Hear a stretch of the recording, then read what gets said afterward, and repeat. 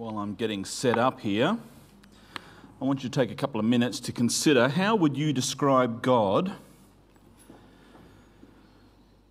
if you could only use two simple sentences? I'm not talking about the sorts of sentences that Paul the Apostle writes the Bible with. How would you describe God to someone if you could only use two simple sentences? It's not rhetorical, by the way. I actually want you to try it. So I'm going to give you 30 more seconds or so. Just think about it. I'm not going to ask you, for those that are visiting with us today, to turn to somebody else and say it necessarily if you're uncomfortable. I'm going to ask you to just yell them out, everyone. We'll get a few feedback. 30 more seconds. How would you describe God if you could only use two simple sentences? And believe me, I will cut you off. I can see and hear your punctuation.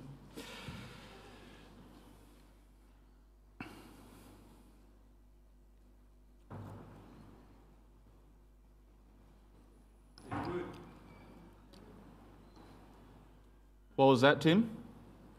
Did you say anything? Luke. Luke has this phenomenon. I'm going to tell you something about Luke. We have elders meetings, pastoral team meetings, where Tim and I are the main culprits, and others talk at length for half an hour, 45 minutes around a particular topic, and Luke does not say a thing. And at the end of it, we go, how's everyone feeling about that? And Luke goes, yep. And then says everything that we just said in about 2 sentences. He's got a gift. He is good. Amen. All right? That's a good start. He is everything. All right, we're doing okay here with just one sentence. But you got 2, all right? But he stole my other one. All right, he stole your other one. All right, you two can be a team. He is good. He is everything. All right, 2 simple sentences. Who else wants to throw? Kids. Anyone else? Any of the kids here want to? Well, I'll speak on behalf of Vincent. Vincent learned the catechism at school that says God is the creator of everyone and everything. That's one sentence. God is the creator of everything and everyone. Yeah. 1 sentence. That's good. Who's that? Vinny. You do that, mate. Good job. God is love. God is my Father and He will always love me. God is my Father and He will always love me. Anybody else want to throw something? We've had a number of people from this side of the room. Anyone from this side of the room?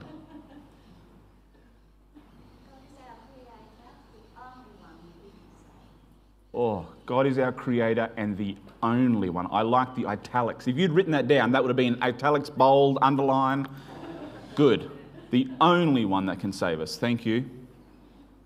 I want to take 2 more. That's it. I want to see if someone can actually do 2. We've only had 1 sentence phrases so far. They're all good. You've got 2 sentences to spend on this. Who's going to do it? God has saved me from the wicked. That's good. God has saved me from the wicked, and I'm giving everything. God has saved me from the wicked. And there's your full... I won't correct your grammar. You're allowed to start that sentence with an and. That's okay. And you've given him yourself. That's great. 1 more. God is who He says He is. He's omnipresent, omnipotent, omniscient, Or whatever you say. That's good. Yeah. God is the omni-God. That's good. It's hard. It's hard, isn't it? To try to encapsulate God, the eternal, God. God who is so large. God who is so profound. God who is so eternal. I mean, how is it even possible to try and contain him in his fullness even in two meagre sentences? I want to put you at ease. I think it's an impossible task for us to do. I don't think we can do it. The entire Bible is filled with sentences, if you didn't realize, all describing to some degree or another what God is like, who he is, how he acts. And even that is only what God thinks is necessary for us to know, and not necessarily everything there is to know about God. And I started wondering, how would God describe himself if he had only two sentences to give? But thankfully I didn't have to wonder long. He already has done this. All we need to do is read it. But before we read it, and you'll find it in the book of Exodus. Don't show it on the screen yet. But you can find it in the book of Exodus. So grab your Bibles and start turning there. But before we read how God describes himself in two sentences, I want to set the scene a little bit.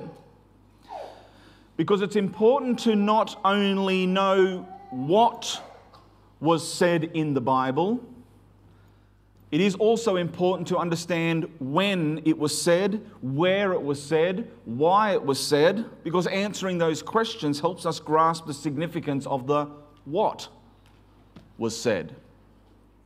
So here is the context for this two-sentence description that God gives about himself. The very first time that Moses meets God was after he'd run away from Egypt. Do you remember that?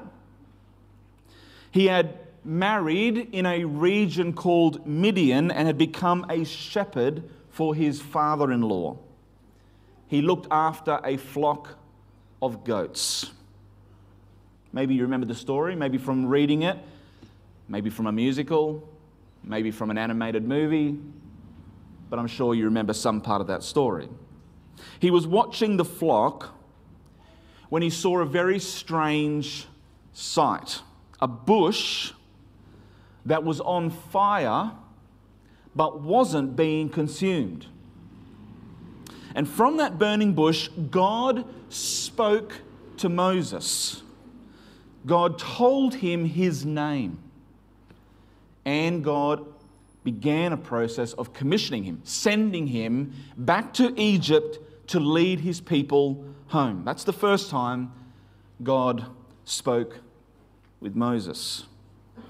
The second time that God met Moses was on a mountaintop among the peaks of Sinai, not long after the army of Egypt had been swept away as they had tried to follow the nation of Israel through the Red Sea.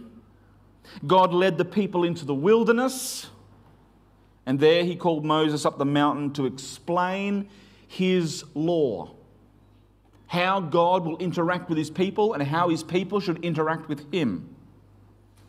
God made a covenant, a binding promise between himself and his people on the mountain with Moses. And as Moses listened to God, the people became weary, took matters into their own hands. They built an idol of gold in the shape of a calf, and they bowed down and worshipped the work of their own hands, while God was actually talking with Moses and making a covenant with him about how he would act towards his people.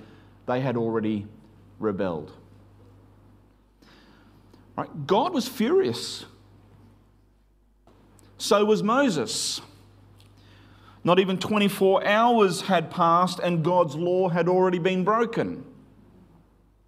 And so symbolically, do you remember, Moses smashes the tablets of stone that the law had been engraved on, and then he turned his back on his people and he turned his face towards God. All right. Have you found Exodus? All right. Look at chapter 34. Find that one. Exodus chapter 34. This is where we're going to pick up the story and read it straight from the text. We're going to read the first 4 verses of Exodus 34. I'm going to read from the Christian Standard Bible. I'll have that on the screen for you if it's a little difficult to follow in the translation that you've got. All right, you got it? Exodus 34, verse 1 says this. The Lord said to Moses, cut 2 stone tablets like the first ones, and I will write on them the words that were on the first tablets, which you broke. Just threw that in there. Be prepared by morning. Come up Mount Sinai in the morning and stand before me on the mountaintop. No one may go up with you. In fact, no one should be seen anywhere on the mountain. Even the flocks and the herds are not to graze in front of the mountain. Moses cut 2 stone tablets like the first ones. He got up early in the morning, and taking the 2 stone tablets in his hand, he climbed Mount Sinai just as the Lord had commanded him. All right, so now we are at a point where Moses is back where he had been not too much earlier. What would God say this time? He'd already burned in anger towards his people. Judgment had already been poured out if you go back and read the previous chapters. And yet he had also relented of his anger, and he had spared Israel from utter destruction. And now the question is, what now? How will God respond? And he responds with a 2-sentence description of himself. Just 2 sentences. And yet I think in these 2 sentences we learn something of the very essence and the very character of God. Here they are. Verses 5 and 7. 5 through to 7. The Lord came down in a cloud, stood with him there, and proclaimed his name. The Lord. Now, before we read on, let me just make sure that I've said this before, I know, but I think it's important. If your translation that you're reading from, it should have that word Lord in capital letters. Did you notice that? Other places in the Bible you read the word Lord, maybe with a capital L, but then lowercase O-R-D. Right? If you read in your English translation the word Lord in capital letters, it's an attempt at the translators trying to write down for you a Hebrew name that is, we can't even translate it. In fact, the Jewish people, the Israelite people, weren't even allowed to speak it out loud. It's a series of letters. Sometimes we say Yahweh to try and join them together, but it's God's holy and special name for himself. And it's a name of power and strength and authority and lordship. And here, God came down in a cloud and stood before Moses, and he told him his name, the Lord. We can't mistake who's standing on the mountaintop with Moses. The Lord passed in front of him and proclaimed. All right, here is what God says. It's 2 sentences in this translation at the least. The Lord, capital letters again, the Lord. The Lord is a compassionate and gracious God, slow to anger and abounding in faithful love and truth, maintaining faithful love to 1,000 generations, forgiving iniquity, rebellion, and sin. Full stop. Second sentence. But He will not leave the guilty unpunished, bringing the consequences of the father's iniquity on the children and grandchildren to the third and fourth generations. Who better to describe God than God, right? More importantly, this is more than a description of God like you would a definition, like you would look up a dictionary and look up the term God. What does God mean? Let's read a dictionary definition. This is not like that.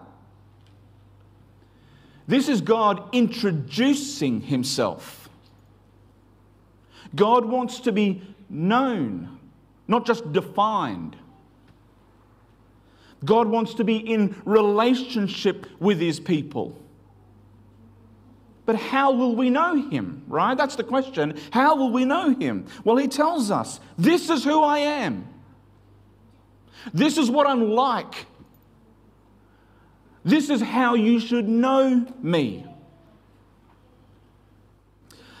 The problem is there is the God that we want versus the God that we get.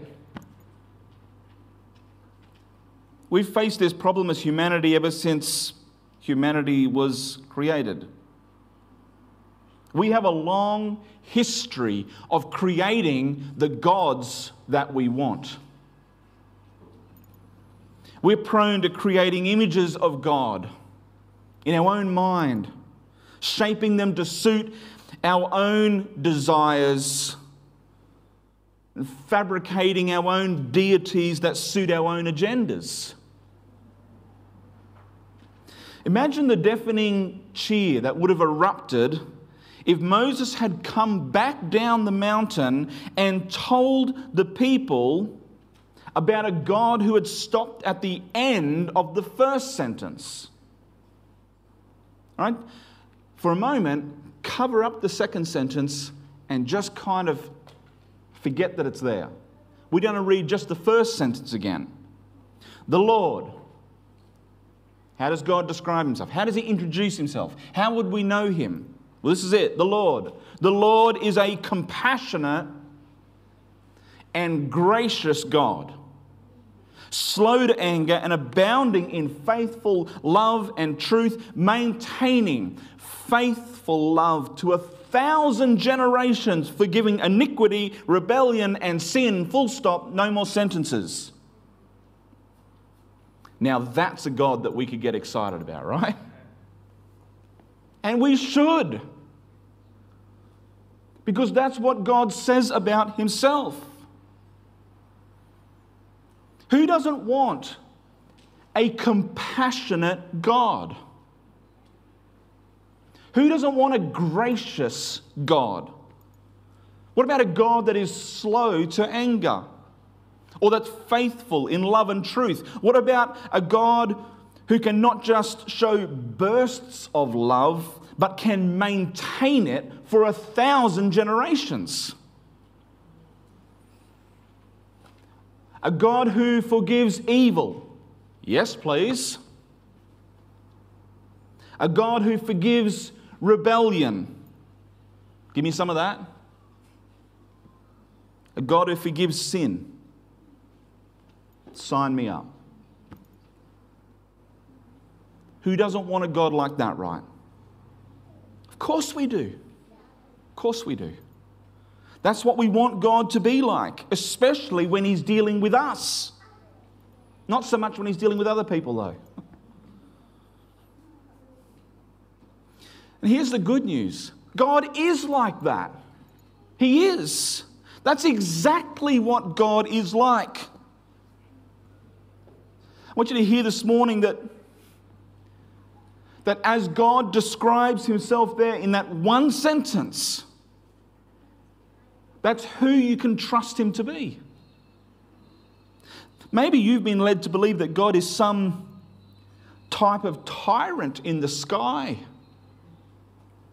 like the Greek gods of mythology, dealing out judgment and bolts of lightning, or randomly doing weird things to humans for a giggle. Maybe your image of God has been shaped by abusive human representatives, people who claimed the name of Jesus but acted like children of the devil. Or maybe your picture of God has been shaped by Hollywood, a blend of all the best bits of secular humanism but ends up being easily confused with Santa Claus. Right, so then let God set the record straight. If you want to know Him and know God on His own terms, then this is what He's like. The Lord. The Lord is compassionate and gracious God, slow to anger and abounding in faithful love and truth, maintaining faithful love to 1,000 generations, forgiving iniquity, rebellion, and sin.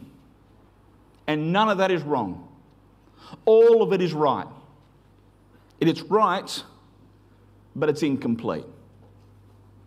You see, even God had to describe Himself with 2 sentences and not one. One sentence, well, that's the God that we want, but it's not the God that we get. We need both sentences to get the perfect picture.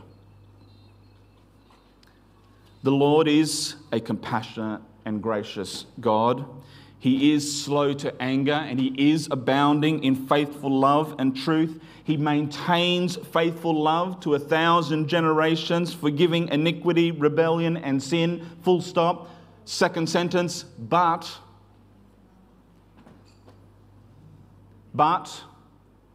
He will not leave the guilty unpunished,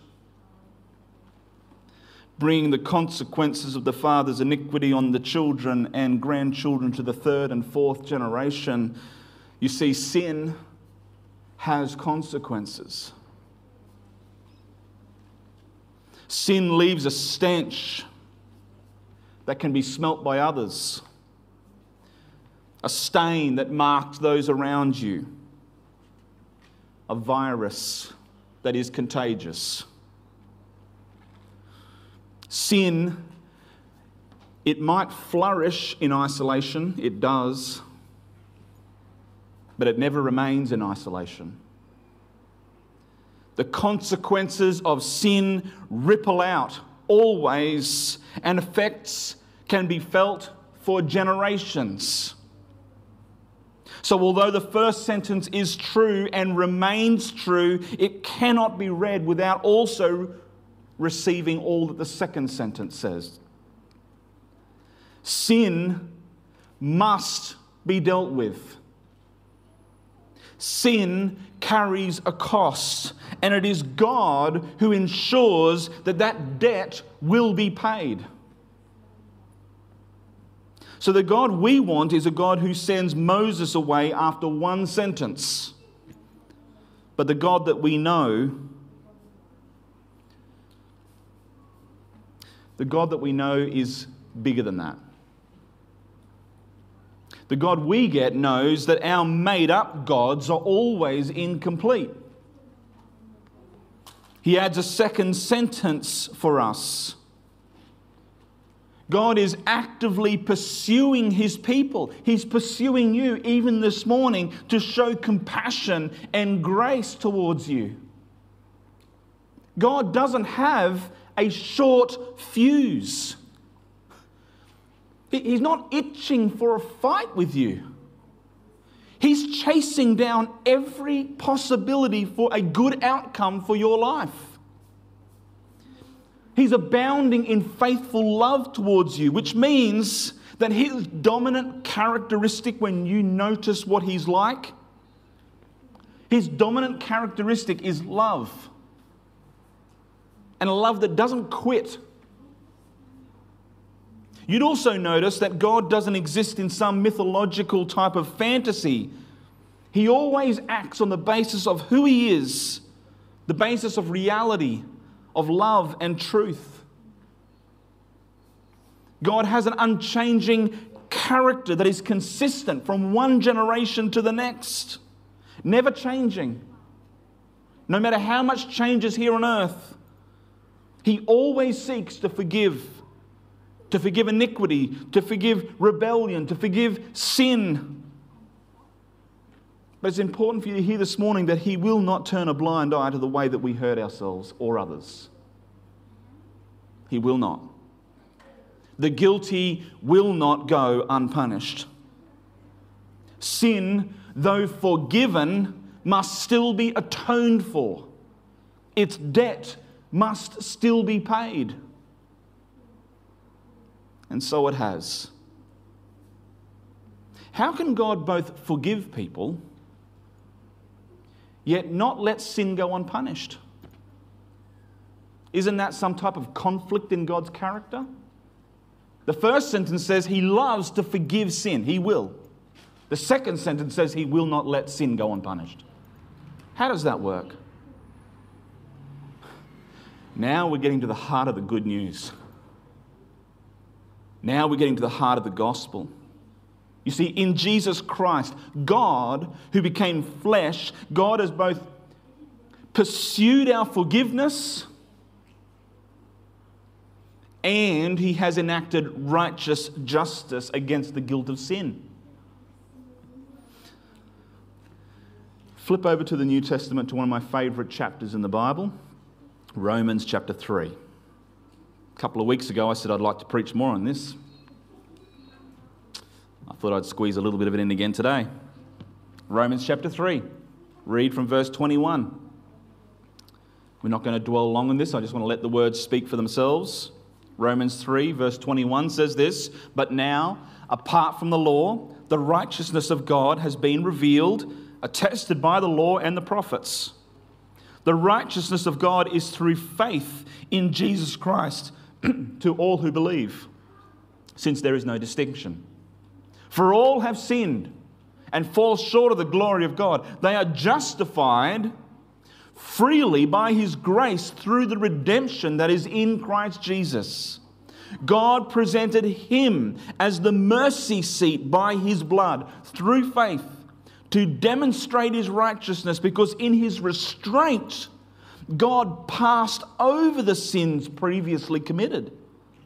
God presented Him, Jesus, to demonstrate His righteousness at the present time, so that He would be just and justify the one who has faith in Jesus.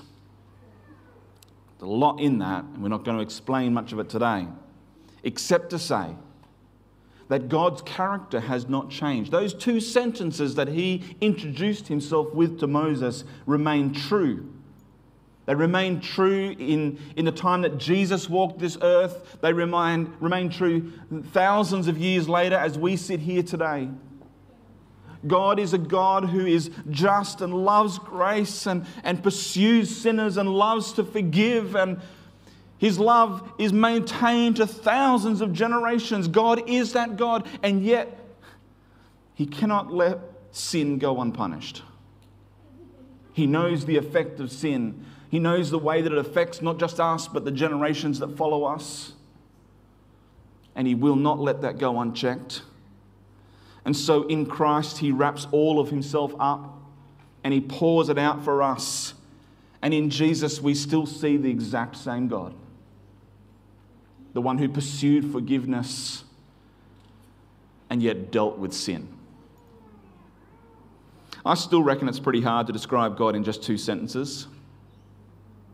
He's so far above our way of thinking, far more profound, I think, than our human minds maybe even have the capacity to grasp. And maybe that's the best argument for Him being God. Because if we think that we've got God all figured out in all of His fullness, well, either we are delusional or the God that we're imagining is too small. But if we're pressed to try, if we have to describe God in two sentences, then I reckon that using the two sentences that God used is a pretty safe place to start. Do you remember? The Lord came down in a cloud, stood there with Moses and proclaimed His name, the Lord. The Lord is standing there. The Lord passed in front of him and proclaimed, the Lord is compassionate and a gracious God. He's slow to anger and abounding in faithful love and truth, maintaining faithful love to 1,000 generations, forgiving iniquity, rebellion, and sin. But he will not leave the guilty unpunished, bringing the consequences of the father's iniquity on the children and grandchildren to the 3rd and 4th generations. So let's take God at his own terms. Not just one sentence, but both. And from this fullness, this morning, he offers you Jesus. In Colossians 2:9, this is how Paul describes him: for the entire fullness of God's nature dwells bodily in Jesus. The entire fullness of God's nature. Both sentences.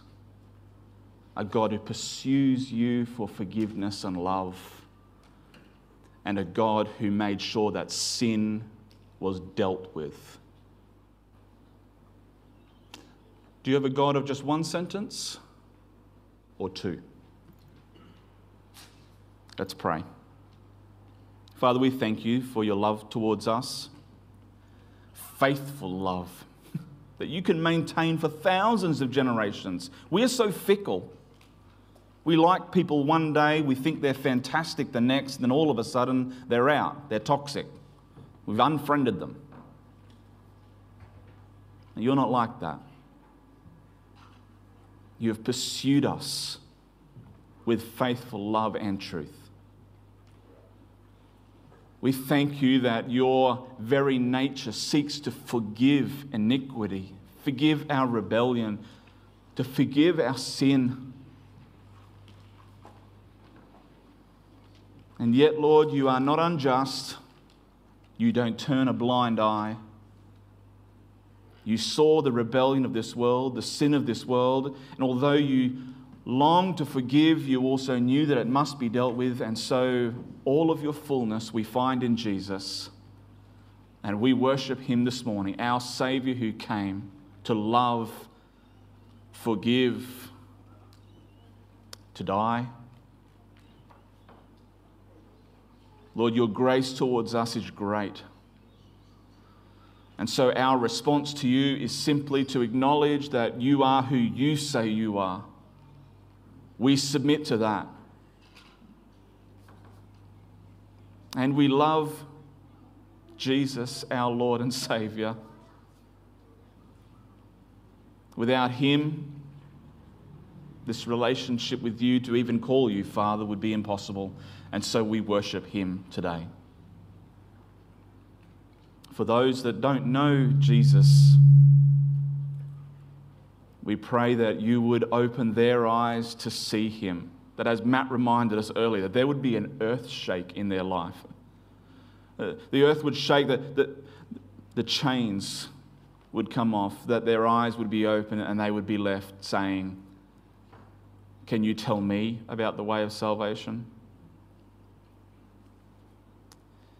And we are grateful, Lord. We are confident because of who you say you are, that when someone says, "I want to be saved," you are not far off. You step into that space and you are mighty to save. We thank you for all of this in your word and by your Spirit. Amen.